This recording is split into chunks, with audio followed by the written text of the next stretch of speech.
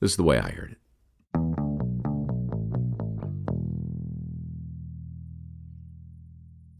Ellen was 26 years old on the day of the accident.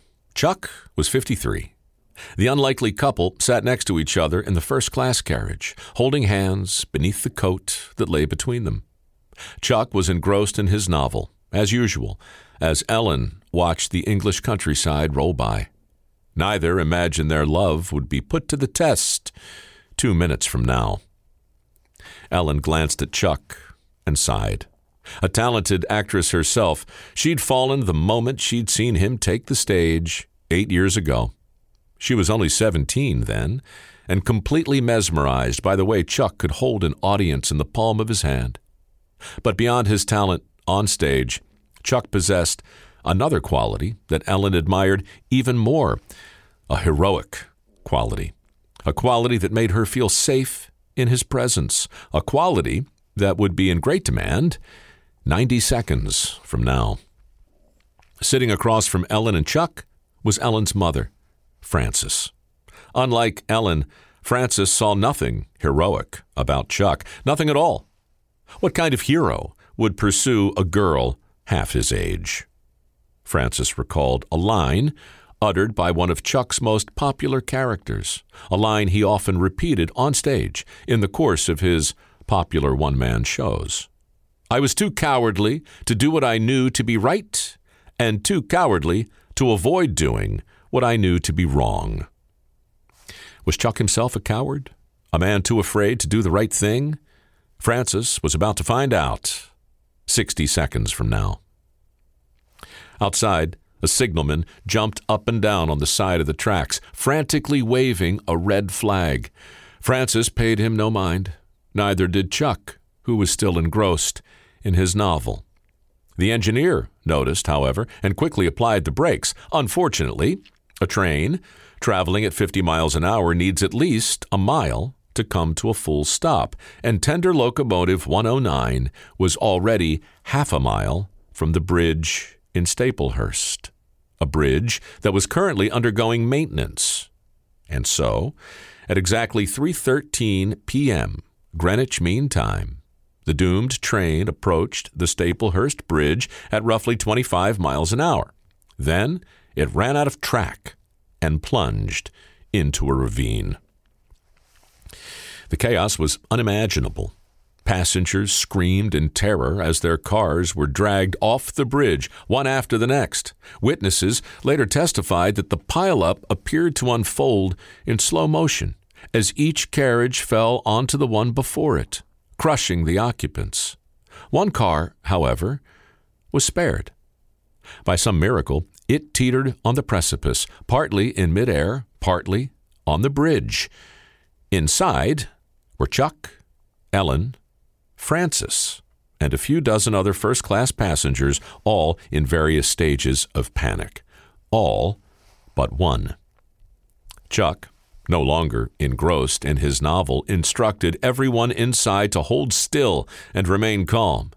Then he opened the carriage door and stepped out onto the running board. Below him were a dozen smashed carriages and the screams of those trapped inside. Slowly, he crept along the narrow running board to the back of the carriage. There, a gap roughly 6 feet wide separated him from solid ground. Chuck knew his carriage might tumble into the gully at any moment, so he backed up as far as he could and bolted toward the gap, leaping over the yawning chasm to solid ground.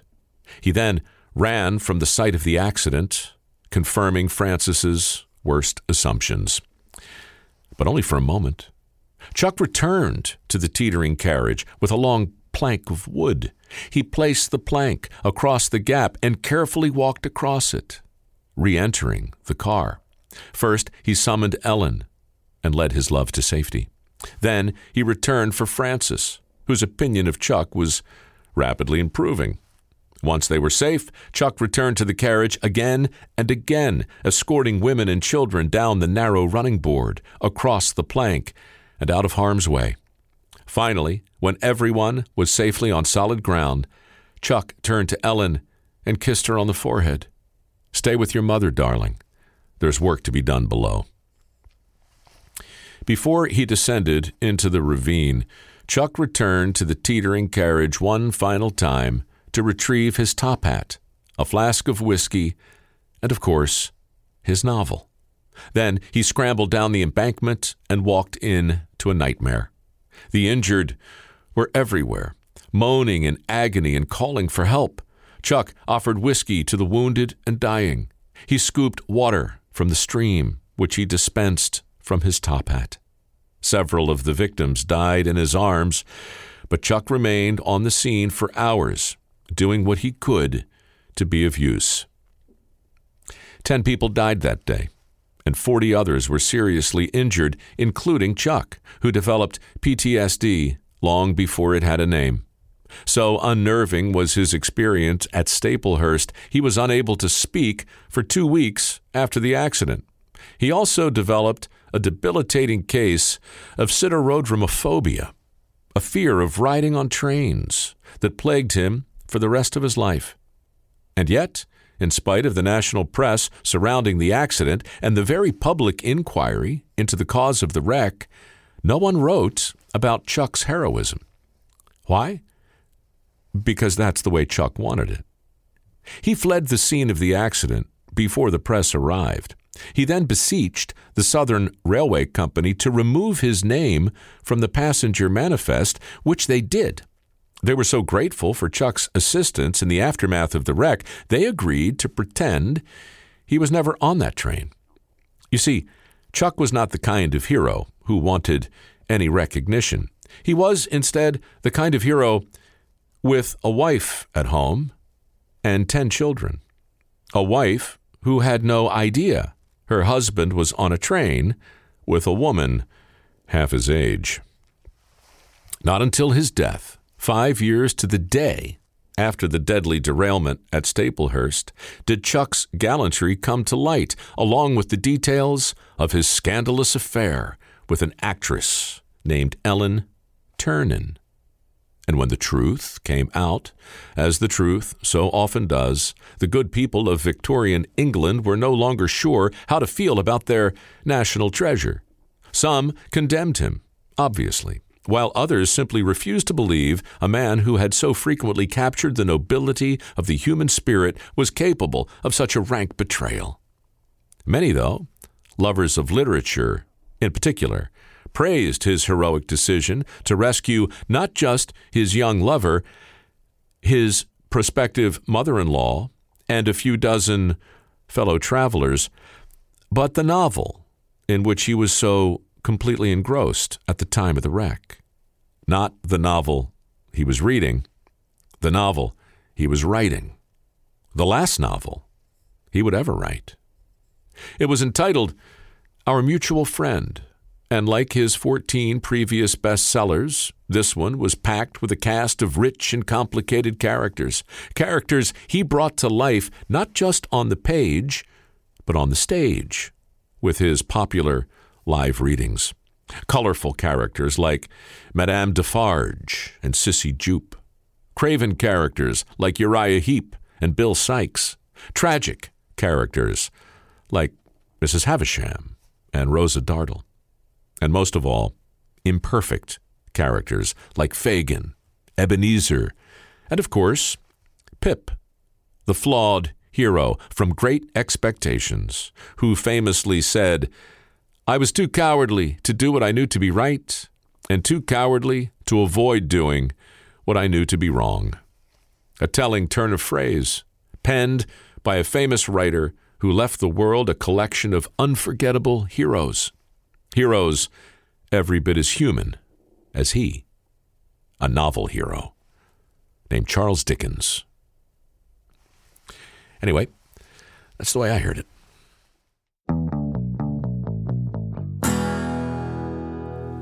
Well, good for Chuck. When the chips were down, he did the right thing. He acted like a hero, a novel hero in this case, but a hero nevertheless, a human hero with feet of clay and flaws and foibles. But that's okay. Who among us is not festooned with a foible or two? This is the way I talked about, the way I heard it, the only spontaneous analysis of the only podcast for the curious mind with a short attention span wherein I attempt to explain the circumstances that led to the writing of the tale you just heard. In this case, I think it began a couple of weeks ago when I was sitting in this very chair where my butt is still quarantined and was waiting to zoom in to one of those morning shows where I was going to be interviewed about, I was going to plug my mother's book, which, by the way, thank you, those of you who purchased About Your Father and Other Celebrities I Have Known have helped my sweet mom become a New York Times best-selling author twice. She debuted at number 8. She's delighted. The book is great. If you don't have a copy yet, you can get it at aboutyourfather.com/book. That's basically what I was going to do. I was going to go on Fox and Friends or Good Morning America, or I forget which one, and sell my mom's book. But before I zoomed in, there was another guest, Andrew Cuomo, in fact, who said the following. He said, and I quote, that no measure, no matter how drastic or draconian, should be deemed unjustified if it results in saving a single life. He was talking, of course, about relaxing the lockdown and the pros and cons of doing so. And it really struck me. In fact, it reminded me of something I had written a couple of months earlier about Safety Third. If you're a fan of Dirty Jobs, you know that Safety Third was a special I did back in 2008 that examined the unintended consequences of safety first orthodoxy and challenged the idea that telling people that their safety was the most important thing was a good idea. In fact, I argue that it's a very bad idea, and that when people start to believe that someone else cares more about their safety than they do, you wind up with a sense of complacency that leads to all kinds of occupational and vocational accidents. So Safety Third became a rallying cry for me and my crew on Dirty Jobs to remind each other that our safety was fundamentally our responsibility. And it was also a fun way to stir up a conversation around some pretty important issues. Homeostatic risk, risk equilibrium, risk compensation or compensatory risk, all these ideas that I'm really interested in. And I was reminded of all of that as Governor Cuomo told the country that nothing was more important to him than our safety. And to be honest, I just found it egregious. It's the same nonsense you hear on United Airlines. When you sit down and they say, here at United Airlines or American Airlines, they all say the same thing. Here at blankety blank airlines, your safety is our top priority. They tell you this moments before they invite you to strap yourself into an aluminum tube and defy gravity by hurtling through space at 700 miles an hour. Of course, your safety is not the top priority. Our safety is important. Safety always, right? But to say it's the top thing, and to say that no price is too high in order to save a single life, well, that was hard to listen to.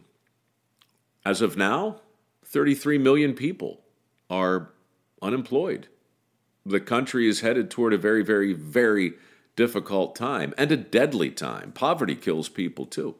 This virus is a serious thing, and I supported the quarantine when it began, and I support it now in some areas. But I've never supported the idea that we should treat Newark, New Jersey the same way that we treat Bismarck, or Scottsdale like Manhattan.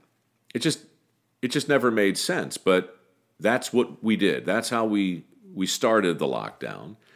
And now we're having this conversation that's really dividing the country. People who want to see the lockdowns rolled back are routinely described as impatient, irresponsible, money grubbing.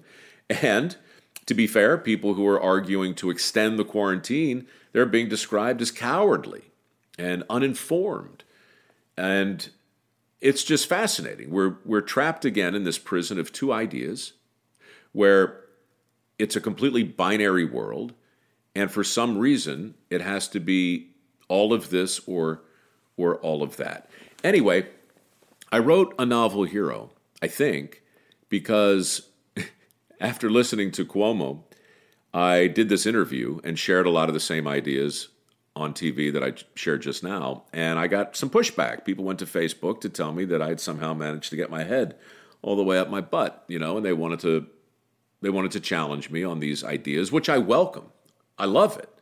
But it's very, very difficult to be understood in a soundbite or a quick burst. And so to some people, I may have come off sounding flip or glib.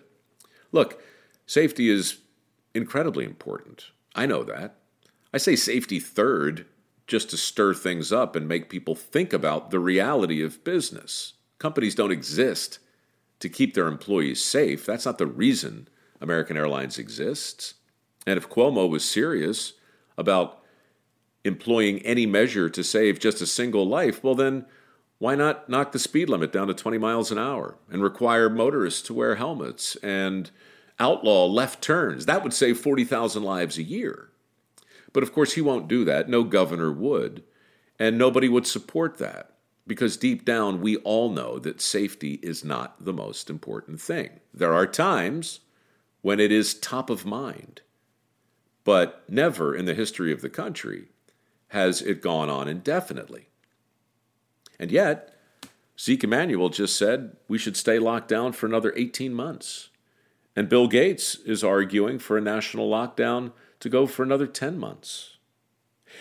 So, look, smart people have different opinions. I can respect that. But I can't respect the big platitudinous bowl of warm milk that says nothing is more important than our own safety.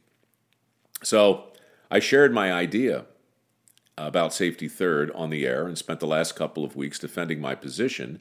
And somewhere in the midst of all that, I wrote a story called A Novel Hero.